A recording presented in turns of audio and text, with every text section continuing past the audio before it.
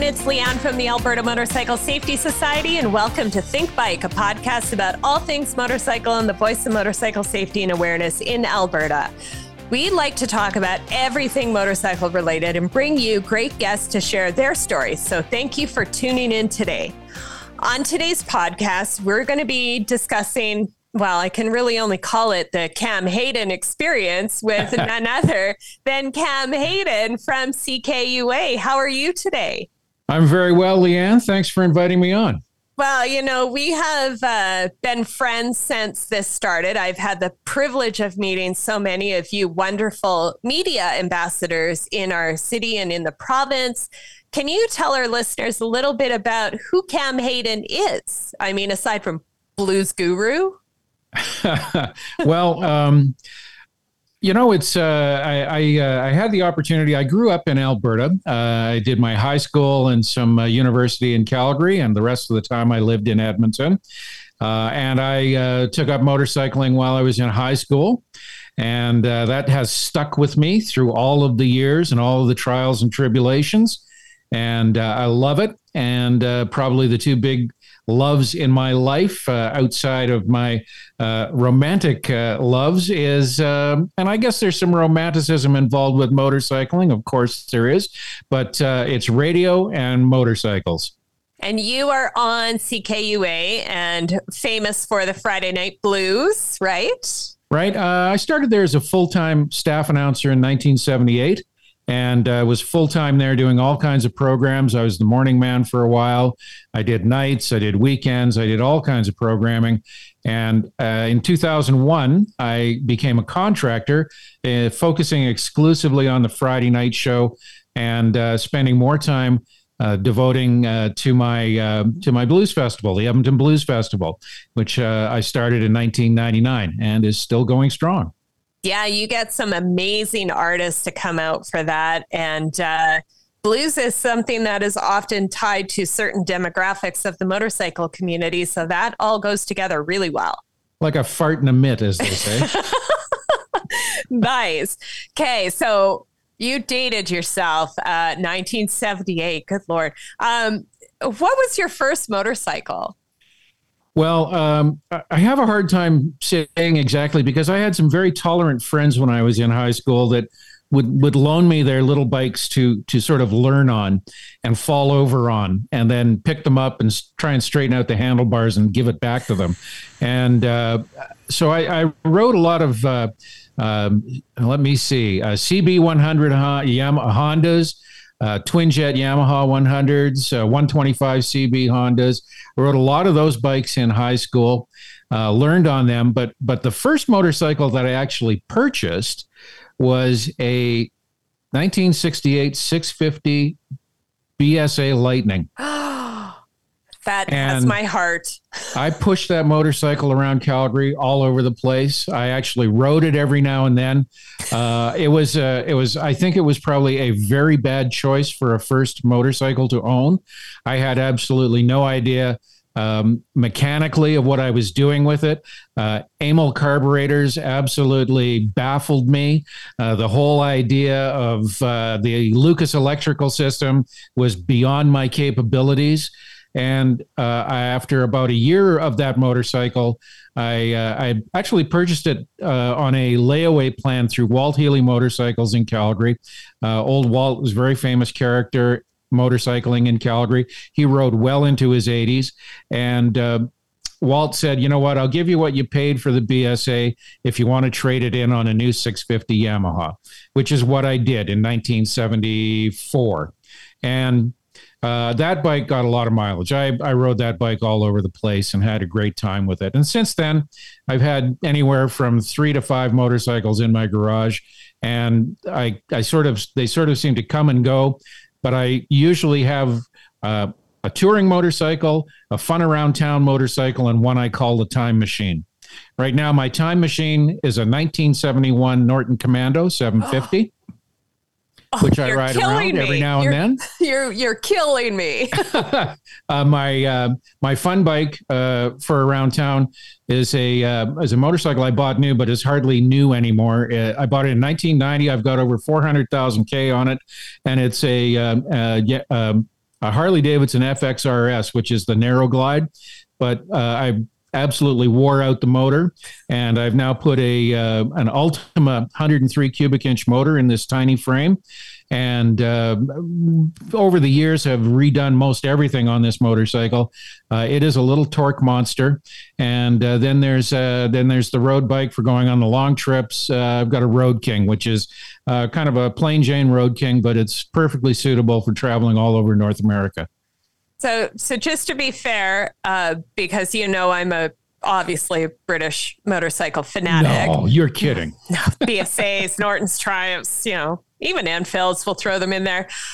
Lucas Electrics, that's from my small circle of Triumph riding friends. That's a lot of swear words come with that too. So oh yeah. So we get it. But I mean, come on, you barely put any miles on in a year. Hey, 400,000 on one, and yeah, I mean, it's been a little tough with the pandemic, crossing borders and stuff like that. But I put on a few kilometers every year. I mean, that's what I do. I mean, I'm an enthusiast. I love to ride motorcycles. I ride long distance. I ride around town. I go for Sunday rides. Of course, that doesn't preclude going for a Monday, Tuesday, Wednesday, Thursday, Friday, Saturday ride. I'm in the enviable position of not having to restrict my riding to weekends because I'm a contractor and I do my work on at any time I want to, really. So I can free up an afternoon if it's a nice sunny afternoon to go for a ride at any time. What has been your favorite part of riding? What has it brought to your life? I like to say that riding can be a meditative experience for me, especially long highway rides. There's nothing quite like getting on a beautiful piece of highway and just being one with the machine, enjoying the scenery. All your concentration is on what you're doing, how you're riding. It really frees your mind in a strange sort of way and brings me to a state of peace and tranquility that is really quite unbelievable. And there's some highways that are better than others for that. Of course, you don't want to do that on Highway 2. You have to have all your spidey senses on full tingle. But there's a few that I've been on that have been absolutely incredible. One that goes from Nashville, Tennessee to Vicksburg, Mississippi. It's called the Natchez Trace, and it follows the original indigenous highway. There are no businesses on this highway. If you want to buy gas, you have to leave the highway. If you want to go to a convenience store, you have to leave the highway. There is nothing on this highway, and it's two beautiful blacktop lanes, and it sort of follows the Natchez River from Nashville through to Vicksburg. It's an unbelievable piece of road. And for a motorcyclist, it's incredible. They do not allow any kind of truck traffic. There's no semis. There's no truck traffic on this highway. They won't even allow large trailers on this highway. It's really an amazing piece of road. That sounds lovely and somewhere that I need to add to my bucket list. Do you have any other favorite places that you've been? Well, I think for Exotica, I actually had the opportunity to go to Australia a few years ago, and I was sort of there on a music exploration trip, and I was with some friends of mine who were performers. I was acting as the roadie, and I was getting driven around and hauling guitar cases and amps and stuff like that, and at the same time enjoying the countryside. And we were traveling around in their 4x4, and we stopped near Melbourne. In a little town, and the keyboard player for the band had a motorcycle that he loaned me, Yamaha XV920 or something. It was a Yamaha twin 900cc displacement, and I had the opportunity to ride the Great Ocean Road between Melbourne and Perth, and I only went about 300 kilometers up the highway. I did a couple of day trips actually. It was the most incredible riding experience ever. I mean, you're riding on the wrong side of the road for starters, made traffic circles a little challenging. But other than that, the scenery was incredible. And it's just the whole exotic thing of riding your motorcycle in an area where you could see a kangaroo one minute and a koala bear the next, and the ocean's on your left, and, the land is on your right. It's somewhat like being on the 101 that goes goes up the west coast of North America, but it was really an incredible experience.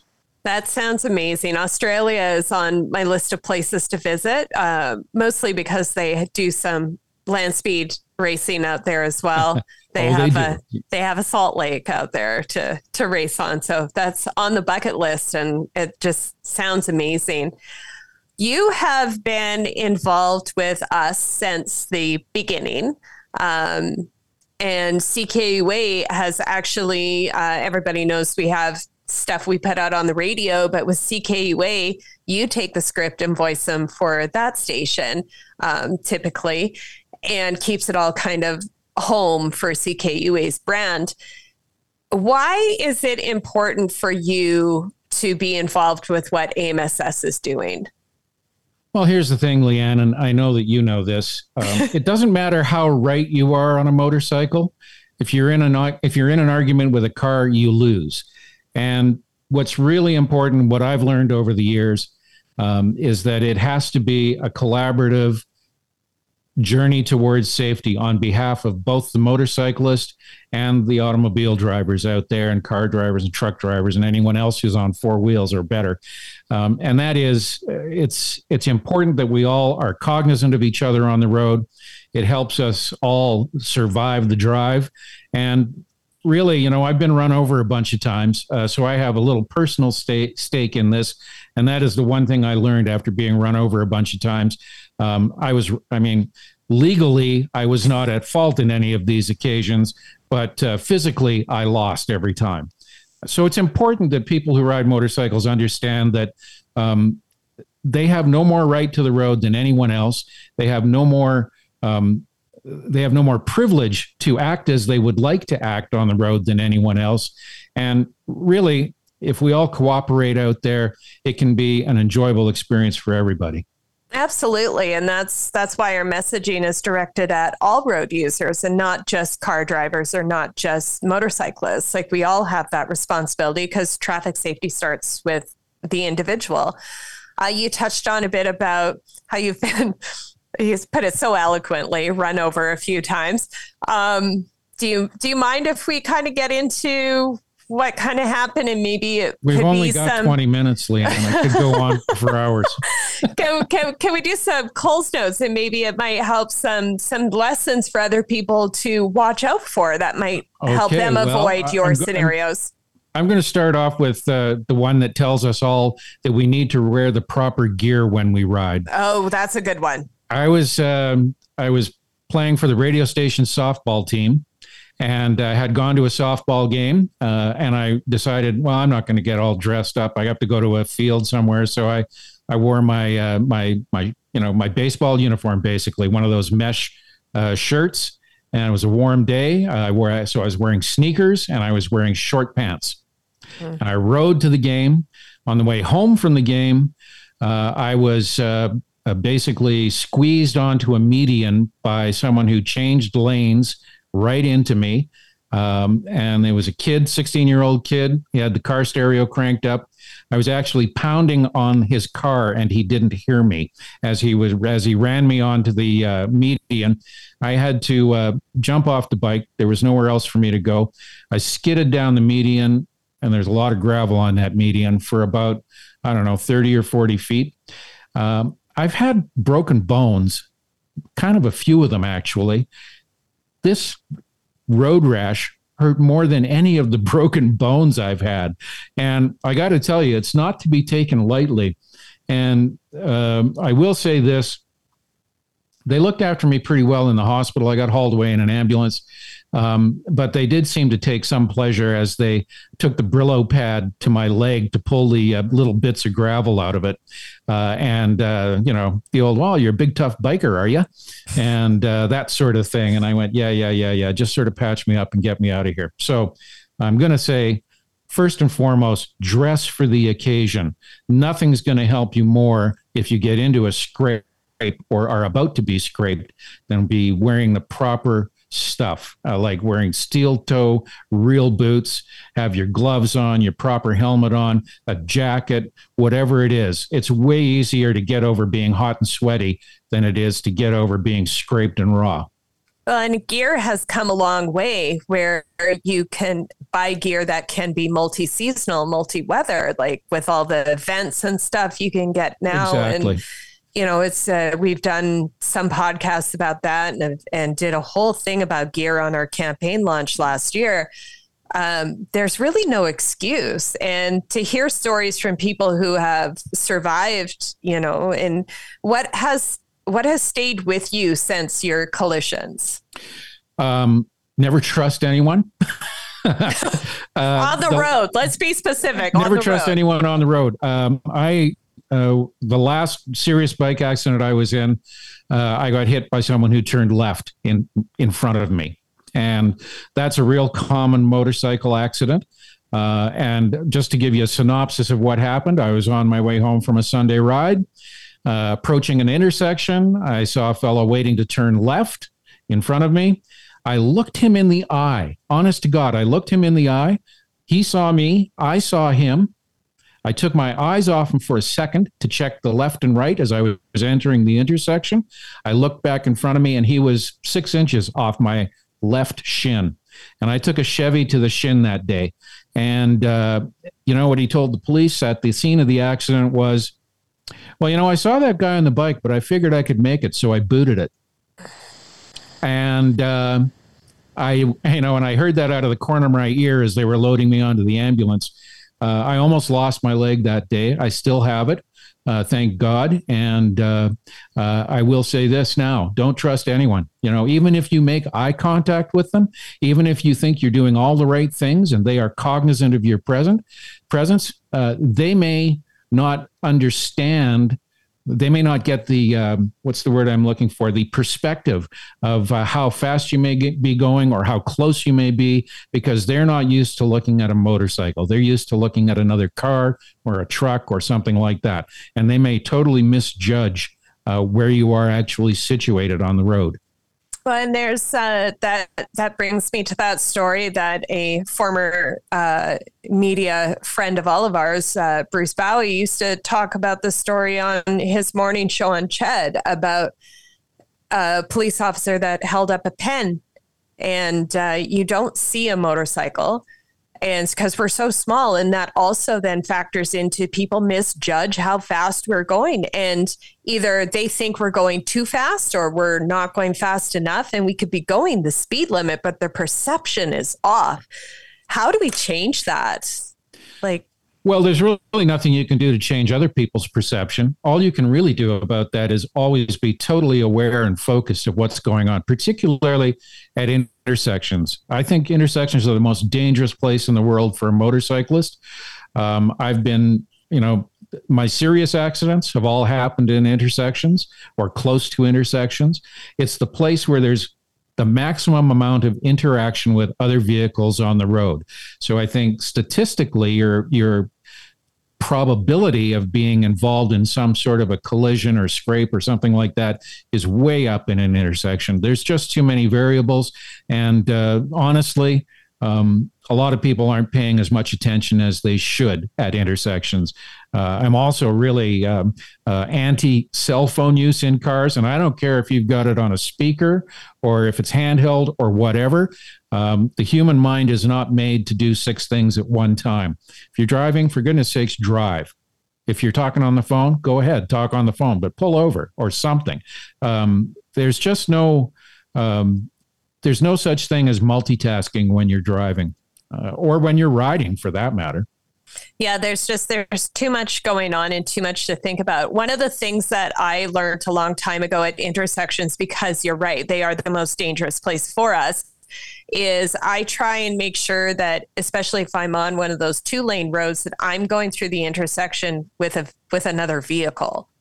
And that makes that vehicle's visible, which means I can pass with them in the other lane, seeing as they also know I'm in that other lane and I'm going to change into me. Do you have any advice or guidance or something that you may have learned from your collisions that we can pass on other than don't trust anyone? Like, was there something you feel you, in hindsight, might have been able to do different?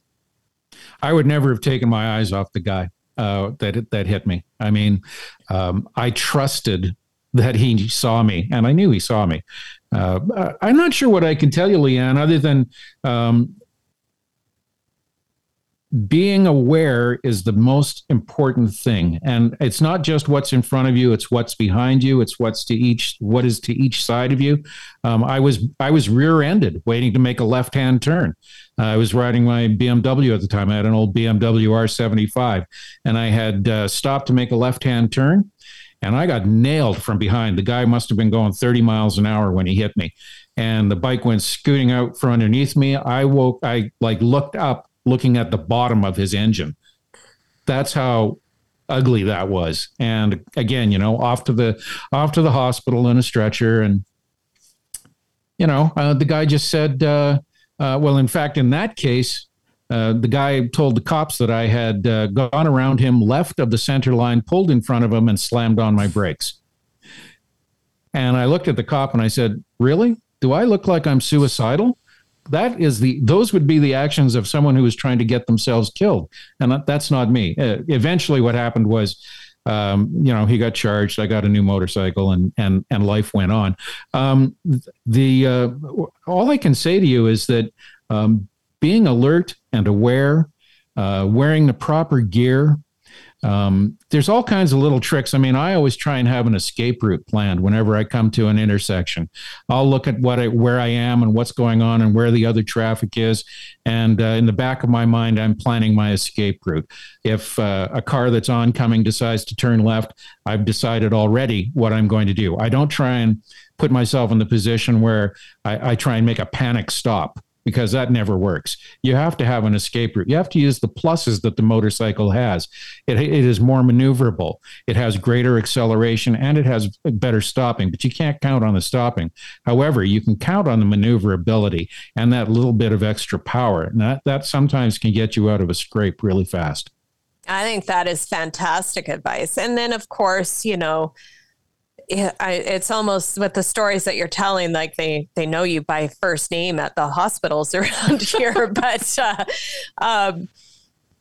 for everybody, it's different. And I understand that. For you, obviously, getting back on the bike was a priority. Honestly, it's where I feel normal.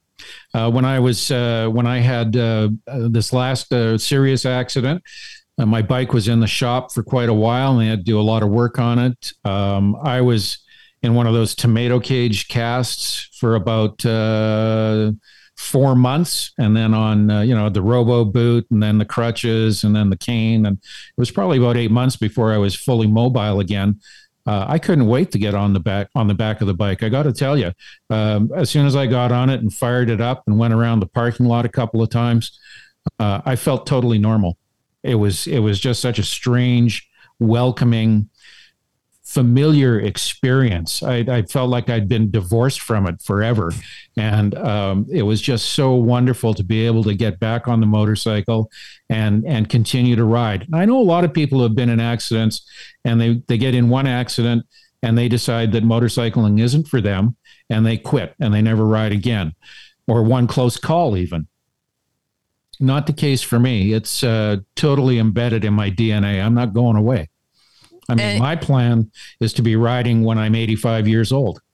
Yeah. And like I said, either way, it's you do right what's right for you, and for you, it was getting back on the bike. For other people, it just might be too much. And I think I won't know, knock on wood, unless I'm in the same scenario. But I really, truly feel, Cam, I would be the same as you. I think that is just too far embedded in who I am, that if something, I've had close calls, and I've had close calls that were 1000% on me. And I pull myself over. I have a lot of very strong words for myself about smartening up and swearing at myself. And then I learn my lesson, and I get back on, and I go. And you take that bit of experience and pass it on. I've been in those situations myself. I'd be lying as a motorcyclist if I said I hadn't put myself in bad situations with poor driving. And I mean, for me, usually it's going too fast. And that's, let's not even go there. But I have gone in excess of 250 kilometers an hour on the highway. I got pulled over by the QPP riding through Quebec towards Newfoundland. At the time, I was riding an FJ 1100 Yamaha. It was one of the first ones in Alberta. I got the fourth one in Alberta in 1984. And I decided to go for a ride across the country. And they pulled me over. It was two cops on R75 BMWs. The very bike I had sitting at home. I had a picture of it in my wallet. And they pulled me over going 253 in a 90 zone. And of course, they were rather upset. And one of them swore at me for a while in French. And I just pointed to my license plate and shrugged my shoulders. I don't know what you're saying. So we went and had a little conference with his friend, the other officer. And when they came back, I had the picture of my R75 out. And I showed them, hey, I have one of these bikes at home. And they looked at me and they looked at each other and they said, we're not going to write you a ticket today. We feel you'll be dead before you pay it. So just slow down. And I did slow down. The exuberance of youth. How fast will this thing really go? And lay down on the tank and just twist the throttle all the way open. That's a really bad move. Suggestion for next time: plan speed racing, safe environment, go as fast as you want. But my biggest takeaway from that is most people carry pictures of their wives or children in their wallet. You've got motorcycles. Of course. That's awesome. Cam, I want to thank you so much for taking the time and coming on the show with us and sharing all of your history in riding. I think that aside from your passion, maybe some people have learned some things about wearing gear and being hypersensitive and things like that. And I just appreciate you being the open book that you are and the friend to the AMSS and myself.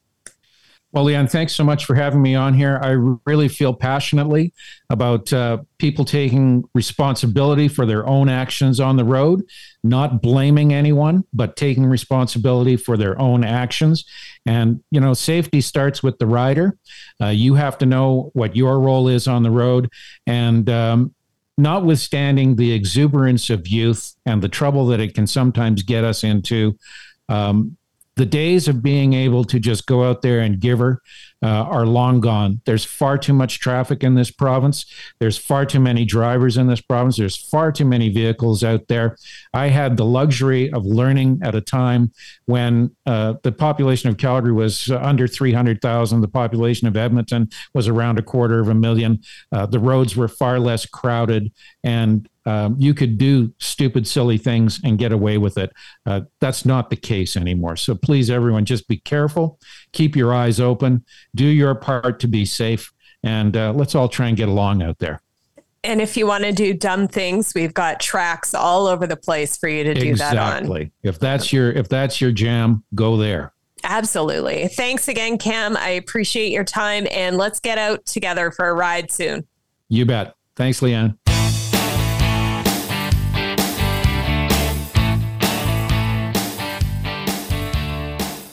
All right, let's get into today's mailbag question. Last year, we did 2 parts on the Bonneville Salt Flats, which, of course, as most of you know, is something dear to my heart.